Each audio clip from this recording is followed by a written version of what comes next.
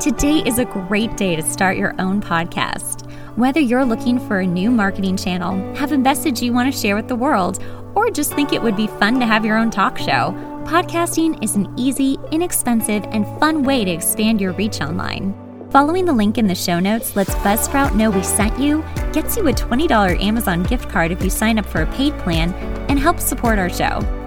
I am so glad that I found Buzzsprout and was lucky enough to start with them. They've been so instrumental in helping me grow That Girl the podcast.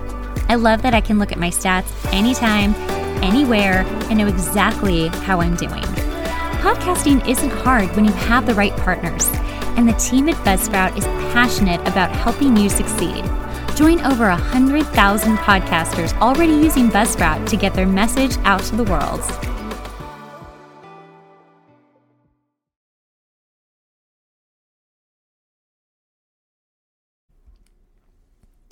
Chapter 1, Work-Life Balance. I'm down on the ground holding a powder puff in one hand and hanging onto a makeup chair for balance in the other. A blonde, Amazon-like actress towers over my body in gigantic studded black heels with nothing but a black lace bra and panties on. I squirt more tan makeup onto the puff I'm holding and smear it in long strokes down her calves and over the top of her feet, making sure to get in between each toe and around her heels. While most people never tan in between their toes or on the sides of their feet, naturally, there's nothing natural about what I'm doing. She shifts her weight from one foot to the other, causing me to lose balance, and lets out a loud, annoyed sigh. She's not enjoying this? Oh, I'm sorry. Neither am I. I make my way up to her panty line, an area I used to tread lightly around, but recently have become numb to, and hand her a razor. Here, you have some hairs. She looks down at herself shocked, takes the razor, and starts shaving her slightly overgrown stubble. She finishes and hands it back to me to throw away. She can't be bothered with throwing it into the trash herself, which is only a foot away from her. She pulls her breasts up so they flood over the cups of her bra and poses in the mirror as I slap more makeup onto her stomach. "That's cold," she whines. I know it is. There was once a time I actually cared about your comfort and the temperature of the makeup I'd be applying all over your skin. There was also a time when I still felt feelings and tried to maintain professionalism at work.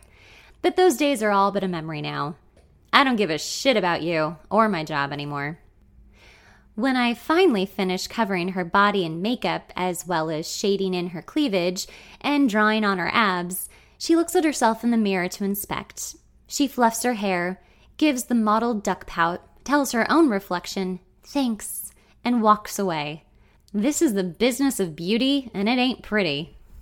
It's Monday Fun Day, except it's not at all fun because I'm at work, and work has never been fun unless I'm drinking, and that only happens in the afternoons.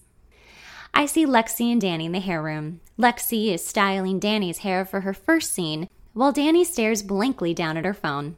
I lie down helplessly in a chair and begin to nurse my morning coffee and tell them about my night.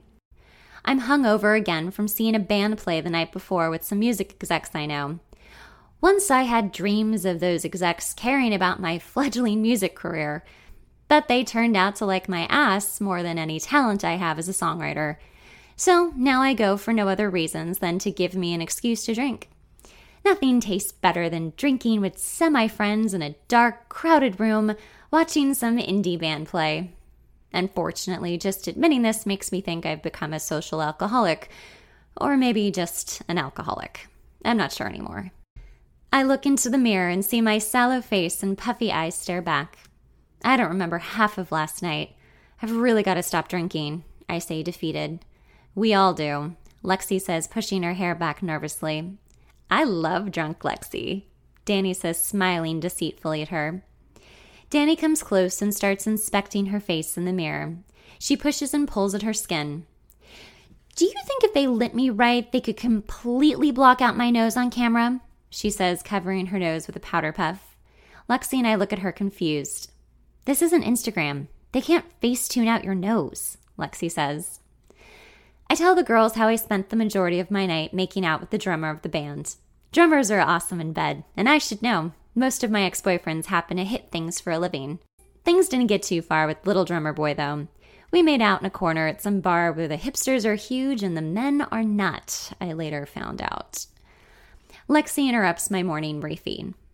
That's why I don't want to wait 3 months to sleep with the guy. What if after all of that they just have a 2-inch dick? Danny looks up at her confused. Who waits 3 months for anything? I look at her and kid. You're so shallow. I say, holding my coffee close to my bottom lip, ready for its glorious nectar. Lexi places her hand lightly on her pelvis. I may be shallow, but my vagina is deep. She winks at me. If anyone deserves a happy ending, it's you, Lexi, I say. She smiles, brushing it off. The sting of why that hasn't happened yet sits just under the surface, but she's far too optimistic to let it show completely. She tries to change the subject. Besides the drummer, any other potential guys last night? Nah, just Ryan. I love Ryan. Why don't you try it again with him? You're perfect in pictures together, Lexi dreams out loud. I can't even go there, Lex, I say. Ryan looks like a model, she tries again. I sigh. It's too bad. I'd totally have the most beautiful multiracial baby with him one day. They'd be super talented and really tall and lanky, like a little model. Yes, and dumb like a model, Danny says. That's not fair. Not all models are dumb, Lexi says. Not all girl models are dumb. Male models are dumb. I have never met a smart male model in my entire life, Danny says. I feel like I've met at least one, I say, thinking about it. No, you haven't, Danny says bluntly. Male models don't have to be smart. Plus, they look better with age. That's why girl models have to be smart. They need a backup plan when their nose collapses from too much cocaine. We all give a collective sigh and stare blankly at each other knowingly. After a brief pause, Lexi, what's going on with that bartender guy? I ask. Yeah, we're talking, she says hesitantly. Ugh, why? Danny grimaces. I thought that was done weeks ago. Lexi shifts uneasily. I thought I'd hold off a little longer. He's calling me all the time and seems really interested. Drop him, Danny says seriously. Why keep it going? It's never going to lead to what you want. I can't now. I'm finally having sex on a regular basis, and honestly, it's better than being alone every night, she complains. These are our choices? Being alone or being with an emotionally unavailable actor/bartender? Fuck our lives. I say, pushing my hair back tightly away from my face in a show of disapproval. I gotta get to set, Danny says and gets up from the chair she's in. Lexi backs up, not completely done with her hair, but lets her leave anyway. Lexi, Danny, and I work on a telenovela soap opera together. That's how I met them. Danny is lucky enough to be talent, and Lexi and I are the hired help, or better known as hair and makeup. If there's one thing I learned quickly when I started working as a makeup artist, it's that you are never the celebrity. You are the makeup artist, and they are the talent, and that's that. And they will never, never be your friend. Over the years, makeup has become this trendy profession to get into. There are schools pumping out overinflated egomaniacs that think they're the celebrities instead of the ones they're working on. They haven't learned yet that actors will pretend to be your friend because they're narcissists, but they will never love you. They will only want you to love them just as much as they love themselves. The day you become friends with an actor is the day you start believing you're on their level, and let me make this very clear. You are not. Makeup artists are often referred to as the glam squad, even though this job is far from glamorous. In the hierarchy of crew, makeup is somewhere around the level of handmaiden. You'll begin to despise makeup so much that you'll stop wearing it yourself. You'll stop caring about how you look because no one's looking at you. Or, if you look too good, the talent will have you fired. So you dress like a 13-year-old boy with your hoodie on and a baseball cap every day and hope you don't piss off some insecure actress. Hanging out in the makeup room can be deceiving when the actors have no one else to talk to but you. You can start to believe they like you, that maybe you even have a connection, but you don't. They would have you fired in a heartbeat if you did one thing wrong, even if they made that one thing up, and they will make things up. If you manage to become a, quote, celebrity makeup artist, note, we are all that because we work on celebrities. Duh.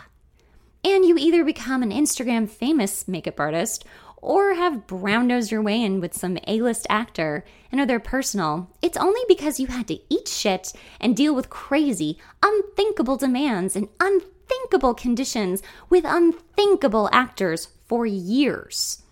These celebrity makeup artists somewhere along the line got smart enough to find a way out. They created a makeup line or came out with hair extensions and it took off. How many people has this really happened to? Bobby Brown and the guy who did hair for Jessica Simpson? If you're getting into this business to be recognized, you've definitely picked the wrong one. The makeup room is buzzing with extra people today for a bunch of group scenes, so I might actually be busy for once. As a body makeup artist, the lowest of the low in makeup, I usually only do a few people a day. But I spend most of my time reading, discussing the news with whoever is smart enough to care about the world, and talk with the actors if they feel like talking to me.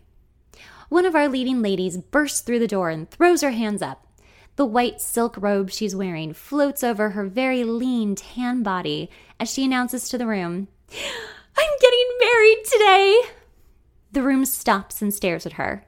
She puts her hand to her heart, and I swear a tiny tear falls down her left cheek, her good eye, the one she's trained to do just that. "Are you ready to get into makeup?" One of our makeup artists asks her unamused. She pants softly. She's getting married today. On the show. These people are certifiable. I slouch down deeper into my boyfriend jeans that have never belonged to a boyfriend, my white V-neck t-shirt, and my beat-up baseball cap from college. Go USC! Hoping I can hide my puffy face from everyone and become truly invisible, which I swear I am here. Only a few people know that I'm in music, much less that I even write or play anything musical. Most of them think I just go out at night a lot to see bands and party. They also think I'm about 23 because I look so young, even though I'm 32. Not that they would care to even ask me how old I am, or to learn my name. Just as I think I might be getting away with my disappearing act, my boss Lorena bends down and with her incredibly thick Latin accent whispers into my ear, "Good morning." I jump up in my seat startled. I look around at her horrified as she continues to stare at me deadpan and motionless. I can never tell what she wants from me. It's like she has a secret that she's holding close to her chest for just the right time to destroy me. She takes a long breath in. "We have a day player today who has some tattoos," she begins to rattle off. "The tattoos won't be shown because his clothes will be covering them, and he'll just be wandering in the background, so he most likely won't be seen. But just in case, could you cover them?" Loretta has been working on this show for years and likes to remind us of that every day. She tried being an actress earlier in her life and had a little bit of success, enough to make her feel that she holds a special bond with our actors. But most of them just roll their eyes at her and walk away. She, of course, is completely oblivious to this. Sometimes I wonder if my boss was actually somewhat normal once upon a time ago, back when she had dreams and goals, in a time before she was swallowed up into the vortex that is this place and gave up any hope of getting out and being happy. She may have started off with excitement about this job, but since then has sunk down into her weird, brooding, passive-aggressive manner that no one can really figure out. I look back up at her. If the tattoo isn't going to be shown and the actor is only in the background for the day, do you really think I need to cover it? She sniffs the air and makes a face. "Are you drunk?" she asks, backing up a step. I think she's scared of fun, and I smell like all kinds of it. I nervously deny that I am, even though my hair smells of cigarettes and my skin is oozing whiskey. I can't tell if she buys it or not. In an attempt to get away from her and possibly a drinking problem, I get up and tell her I'm going to cover the tattoo anyway and walk away, giving her exactly what she wants, to be right. After I finish our glorified extra and cover his obnoxious tattoo-covered body, not excluding eagles, gang symbols, and a cat, just for fun, I guess, I look around for a window as an escape like I do every day. Because there is no natural light and because half of the studio is underground, It can seem like you're being held inside some kind of a prison. The studio is also conveniently located on top of a methane gas reserve, which causes you to feel sleepy, hungry, and loopy after being in the building for only a couple of hours. There are actual alarms that will go off when the gas becomes dangerous. Someone always just hits the alarm button when that happens to rearm it. We continue working. If I die in 5 years, you'll know why. I watch one of our newer actors walk by and smile sweetly at me. I smile back to her, knowing this kind gesture will only last for so long. Just like any show, we get new actors from time to time. If they haven't been shuffled from another show, they're probably brand new to working in TV, which makes them even worse. In the beginning, they come in bright-eyed and bushy-tailed. They're generous and sweet. They listen to you when you talk to them. They don't talk on their cell phone when you're doing their makeup. They're respectful. They're really quite lovely. Then somewhere around year 2, they change. Like clockwork, the second year arrives and they realize they're trapped like the rest of us. They can't stand their storyline, wardrobe, makeup, lack of craft service, and they feel entitled to work on something primetime, if only in English. They stop listening to you or caring about anything you tell them. They talk incessantly on their phone while you're trying to put bronzer on them. If they stay on the show long enough to have babies, you'd better believe one day they're going to whip out a breast and start breastfeeding in your chair while talking on the phone, still not listening to you.